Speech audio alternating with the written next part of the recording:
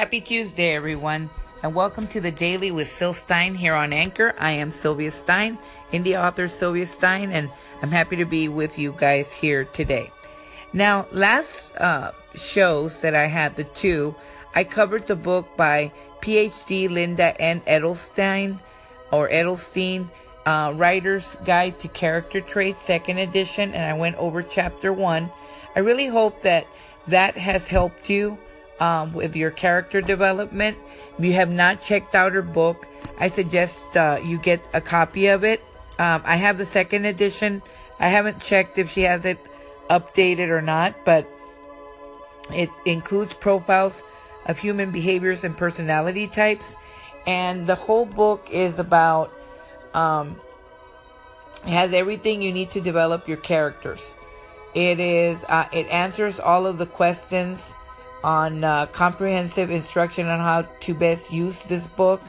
It has you'll learn common things about how to develop your characters, from psychological, physical, relationship disorders, different types of things.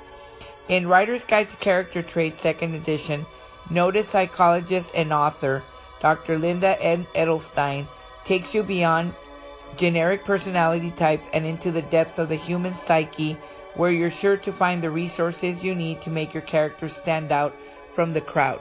So if you have not checked it out, I suggest you go over chapter 1 and listen into the shows that I had last week and the week before. I believe it was Friday and Thursday that I did those shows on character traits. And then one titled Happy Thursday, that's the second part of the character traits that I had. I hope you all will check that out. But for today's show, we're returning back to the Writer's Devotional, 365 inspirational exercises, ideas, tips, and motivations on writing. And I wanted to go back to that because I want to cover week 9. I noticed that a lot of people did tune into those shows because it did offer different advice on the different days. So this book is by Amy Peters, and it's and if you have not checked it out, I hope you will do that. This book is meant to hone your skills. Each day of the week focuses on a different aspect of the writing life, from the business of writing to the nuts and bolts of editing to tips and tricks for getting past writer's block. Read an entry at the start of your workday as you unwind when you're done or whenever you need motivation. So I hope you'll check that out. And speaking of editing, I am going to have to move the editors on editing, as you heard in my announcement yesterday, to February. For some reason, we tried to do a show on editors on editing, and for some reason, we were having technical difficulties. I'm hoping that will get taken care of soon. I don't know if it was my connection or the person coming in's connection, but we just could not connect. Now, when you try to do an interview with an author or an editor, now what you do is you send a link to you add the person to the contacts, and then they connect with you. Before, Anchor provided an 800 number, which I think that was easier because for some reason, not everyone is tech savvy. Not that the person I was going to interview didn't know. They obviously did, but in general, not everyone wants to download an app on their phone. I personally thought it was easier, but I've come to realize that it wasn't as easy as what we thought. So if Anchor, listens or tunes in, maybe the 800 number isn't such a bad idea to have, just as an option for those of us that rely more on calling in through a number and then the person just picks up, and then we don't have all this mix-up. It's just an idea. But anyway, I'm going to start right back up with part 1 of the Amy Peters book, Writer's Devotional. I hope everyone's having a happy Tuesday. We'll be right back.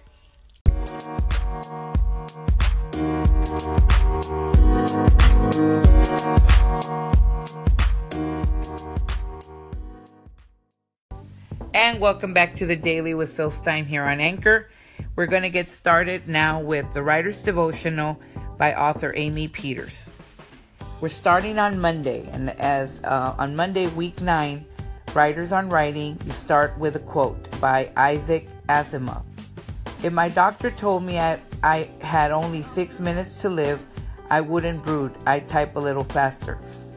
So it says here, American science fiction and popular science writer Isaac Asimov needed having worried about typing faster. In his 7-decade life, he wrote and edited more than 500 books. He wrote almost 10,000 letters and postcards. Clearly, Asimov liked to type, and although his advice here is given with a bit of a wink and a nod, there's tremendous value in his view, says Amy Peters. So it continues. To be a writer means to write. It is as simple as that. Writing is sort of an old hybrid. It requires the mental energy to create ideas and craft language. It also demands a physical regimen of sitting and working. Professional writers like Asimov have trained themselves to write by creating a routine and structure. Science shows that you can rewire your brain to create a writing routine and form a writing habit. When Albert Einstein decided he needed to develop the ability to think more creatively, he remodeled his brain by playing the violin. Winston Churchill painted landscapes. Both said that these exercises helped them develop their abilities to think in new ways. Einstein's second wife, Elsa, credited the violin and music with helping Albert develop his scientific theories. Music helps him when he is thinking about his theories. Perhaps without Einstein's violin, there would have been no E equals MC squared. So how interesting, right? So everything here in this part, Writers on Writing, and the quote by Isaac Asimov says that, as a writer, writing is a sort of an odd hybrid. Now, Isaac Asimov, he typed very fast. So, in his 7-decade life, he wrote and edited more than 500 books. He wrote almost 10,000 letters and postcards. And he liked to type, and although his advice here is given with a bit of a wink, because he says that my doctor told me I had only 6 minutes to live, I wouldn't brood. I'd type a little faster. Obviously, that's meant to be, in a funny sense. There's tremendous value in his view. And then, of course, you hear about Einstein and basically how the violin is credited to giving him ideas to rewire his brain and be able to create these scientific theories. As well, it also helped Winston Churchill paint landscapes. So everything works for us in a different way. I know for me, music is very inspirational. It's very calming. It helps me develop the day better, like when I clean or when I write, different moods of music. But it always inspires me to feel a little differently and upbeat. I don't know what works for you, but that's tremendous advice there. So that was Monday for Writers on Writing, and we'll be right back.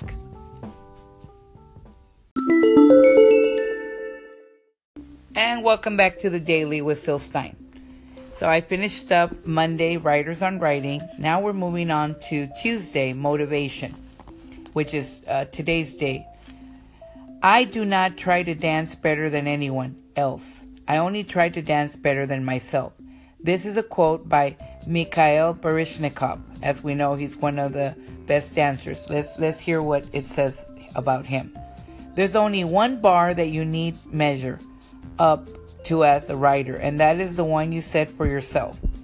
Ballet dancer Mikhail Baryshnikov was born in communist Russia. Although his talent as a dancer was apparent from a young age, the Soviet system of training dancers did not recognize his early genius. Further, because his short stature made it impossible for him to tower over his ballerina partners, he was relegated to secondary roles. Undeterred, he continued to dance with the famed Bolshoi Ballet, and although not a star, he continued to work to dance better than myself. These efforts paid off when in 1974, during a grueling tour with the Bolshoi, he defected from the Soviet Union and became the principal dancer for the American Ballet Theater. Today he is recognized as one of the greatest ballet dancers of the 20th century. Just as Baryshnikov set out to dance for himself, you must write for yourself. Even if your vision is to have a work published, you must first write a work that's pleasing to you and that meets the standards you have set for your own writing. So here, in this section of motivation, it says, Baryshnikov set out to dance for himself. You must write for yourself. Even if your vision is to have a work published, you must first write a work that's pleasing to you and that meets the standards you have set for your own writing. So basically, that's the whole point of it. We, as we know, those that have not heard of Mikhail Baryshnikov, as they said, he is considered one of the best, or recognized as one of the greatest ballet dancers of the 20th century. And he's also became an actor. He did a few films and shows. But the whole point of this is that you have to set a limit for yourself. Like I only try to dance better than myself. You have to, as a writer, work to try to be the better of yourself that you can be. So remember that for motivation, to inspire you. So that was for Tuesday motivation. And then we move on to, of course, Wednesday writing class. Here, this is an assignment if you want to work on it. You write an essay on why it is or is not important to eat organic food. Now, here, this is the example that Amy Peters gives on this. Break your essay into 3 parts: introduction, body, and conclusion. In your introduction, use your thesis statement to define your views on organic food. Is organic food essential for better health, or is it the hype much? Is the hype much ballyhooed? Start your essay with a grabber to get your reader's attention, such as using an interesting fact. In the body of your essay, support your thesis statement. If you think organic food is overpriced and under-regulated, give evidence. In your conclusion, sum up your argument. Remember, the goal of an essay is to persuade. When you're done, ask yourself if you believe that you could change someone's mind about organics. Now, I challenge those of you listening, if you would like to work on this, I'll give you, let's say next week, maybe about a week to work on it, a week and a half. And if you have an essay that you would like to share in our show, please call to the show or connect with us, send us a message. I also have an email, sylwriter07@gmail.com, sylwriter07@gmail.com. Email me your essays. It doesn't have to be a very long one. Just make it into the 3 different parts, and we'll discuss more after this. We'll be right back. All right, happy Tuesday, everyone, and welcome back to the Daily with Syl Stein.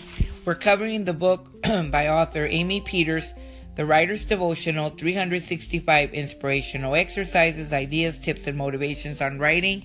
And on the last segment, I was covering Wednesday writing class. Amy Peters says, write an essay on why it is or is not important to eat organic food. I challenge you to try to write an essay, try to send it in, or call it into the show, where you break your essay into 3 parts: introduction, body, and conclusion. And in your introduction, use your thesis statement to define your views on organic food. And I gave you some ideas. According to this book, is the organic food essential for better health, or is it the hype? Is it much hyped up, or do you think the food is overpriced or underregulated? The goal is to persuade in this essay. So if you feel you can do that, send it in or email it to sylwriter07@gmail.com. I will share it, or you can call it into the show. And I hope that, like I said, you will, take on that challenge. And we're moving on to the next segment, Thursday editing. Okay. My play was a complete success. The audience was a failure. This is a quote by Ashley Brilliant. When you are writing for an audience, it says, you need to identify if they are coming to your work with a certain set of expectations. That means you have to understand their needs and make sure that you give them what they want. All forms of successful writing are credited with a specific audience in mind. Each word, each sentence should be aimed at your target audience. A romance novel has an entirely different cadence than a thriller. A military biography will use a different vocabulary than one written about a famous painter. The advice from a doctor is usually given in an authoritative tone. The advice found in a relationship book is much more relaxed. The differences are even greater in the magazine world. Take automobile magazines, for example. These are entirely audience-specific and use descriptive language found in no other media. The writers know that the readers get pleasure from thinking about cars in just this way. Without knowing your audience, you can write the greatest piece that will never get published. So basically, it's important to know your audience. It's very, very important that you are able to share that and to have it come across. And one of the things that stuck out from the interview I did with author Leona Carter,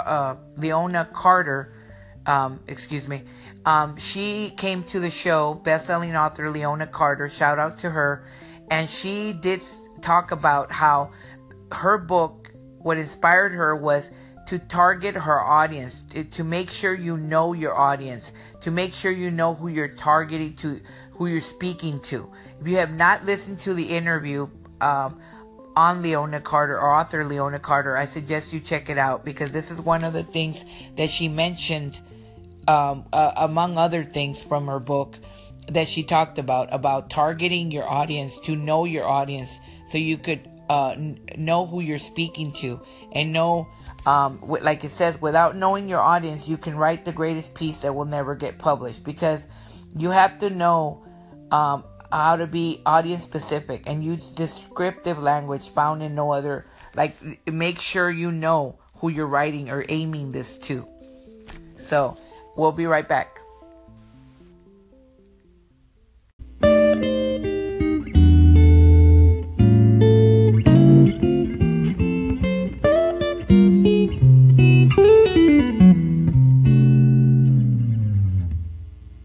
And welcome back to the Daily with Syl Stein here on Anchor.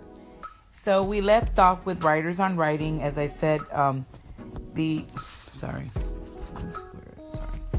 left off with the Thursday editing, which is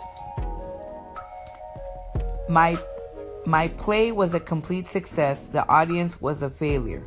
So it in this quote by Ashley Brilliant, as the quote was taken by her, says, because as Amy Peters points out, when you are writing for an audience, you need to identify if they're coming to your work with a certain set of expectations.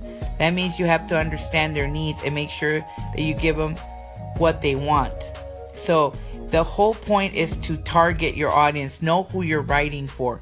And I mentioned author Leona Carter because she mentioned that during our interview, among other important things that stood out from the interview. That was among those. So shout out to you, Leona Carter. I hope you don't mind me mentioning you, but that was the example that that was given, that I really wanted to have it stood out to me. And because we're covering editors on editing today, I wanted to make sure to give you credit because you mentioned that with your interview and how you went about your book as well.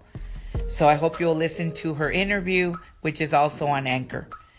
And also, now we're moving on to Friday biography.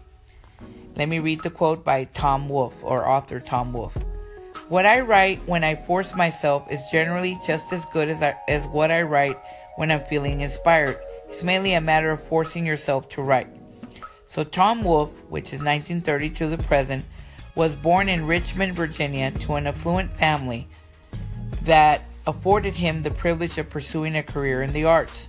In December 1956, he began working for the Springfield, Massachusetts Union, and has been writing ever since. Although he is best known as a novelist, Wolfe spent more than 25 years writing investigative nonfiction and is credited for helping to create new journalism. In 1962, Wolfe was a reporter for the New York Herald Tribune and its Sunday supplement, New York Magazine. His first book, The Candy-Colored Tangerine Flake Streamline Baby, was a bestseller, and in 1968 he published 2 nonfiction bestsellers on the same day, The Pump House Gang and The Electric Kool-Aid Acid Test. In 1979, Wolfe published The Right Stuff, a book about the United States manned space program, which was awarded the American Book Award for nonfiction. Wolfe invented many now popular American phrases, including the right stuff, radical, chick, the me decade, and good old boy. His first novel, The Bonfire of the Vanities, initially appeared in serial form in Rolling Stone magazine and was subsequently published in book form in 1987. So Tom Wolfe has quite a repertoire of amazing things he has done, both fiction and nonfiction. But what the quote says is, "What I write when I force myself is generally just as good as what I write. When I'm feeling inspired, is mainly a matter of forcing yourself to write." So he basically, has quite a career. If you want to read more about Tom Wolfe for Friday Biography, you're more than welcome to do so. But as you see, he became a journalist, and all of the books he wrote, and it transpired into fiction and nonfiction. So that was Friday Biography, and we'll be right back.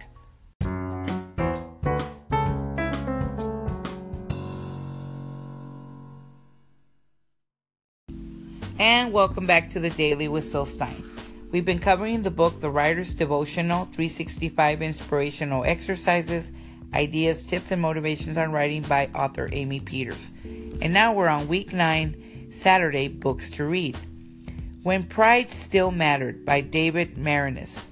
It says, Maraniss forges a near-perfect synthesis of fine writing and fascinating material. When Pride Still Mattered may be the best sports biography ever published. This was said by Ron Primwright. Winning isn't everything, it's the only thing, Green Bay Packers coach Vince Lombardi famously uttered. Or did he? In When Pride Still Mattered, the best-selling 1999 biography of this legendary coach, David Maraniss examines the truths and the myths behind this larger-than-life character. In this award-winning book, Maraniss considers whether the famed coach was a motivator, a manipulator, a bully, or a great leader. Maraniss deftly describes how Lombardi was able to muster the inner and outer strength to coach the Green Bay Packers to back-to-back National Football League titles and back-to-back Super Bowl titles. The strength of the book lies in its honest portrayal of a legendary figure, rather than presenting a hagiographic view of Lombardi. Maraniss develops a picture of the entire man, conflicted, eager to win, built with a single-minded devotion, and at times difficult, but always human. So this is a book that's recommended to read, When Pride Still Mattered by David Maraniss, for Books to Read Saturday, week 9. So if you're into sports and an aficionado, you are a big fan of the Green Bay Packers or the legend that was Vince Lombardi, you might want to check that book out. So, hopefully you'll read it, and that's Saturday Books to Read. Now to finish up on Sunday writing prompt, and we'll be right back to do the wrap up for that.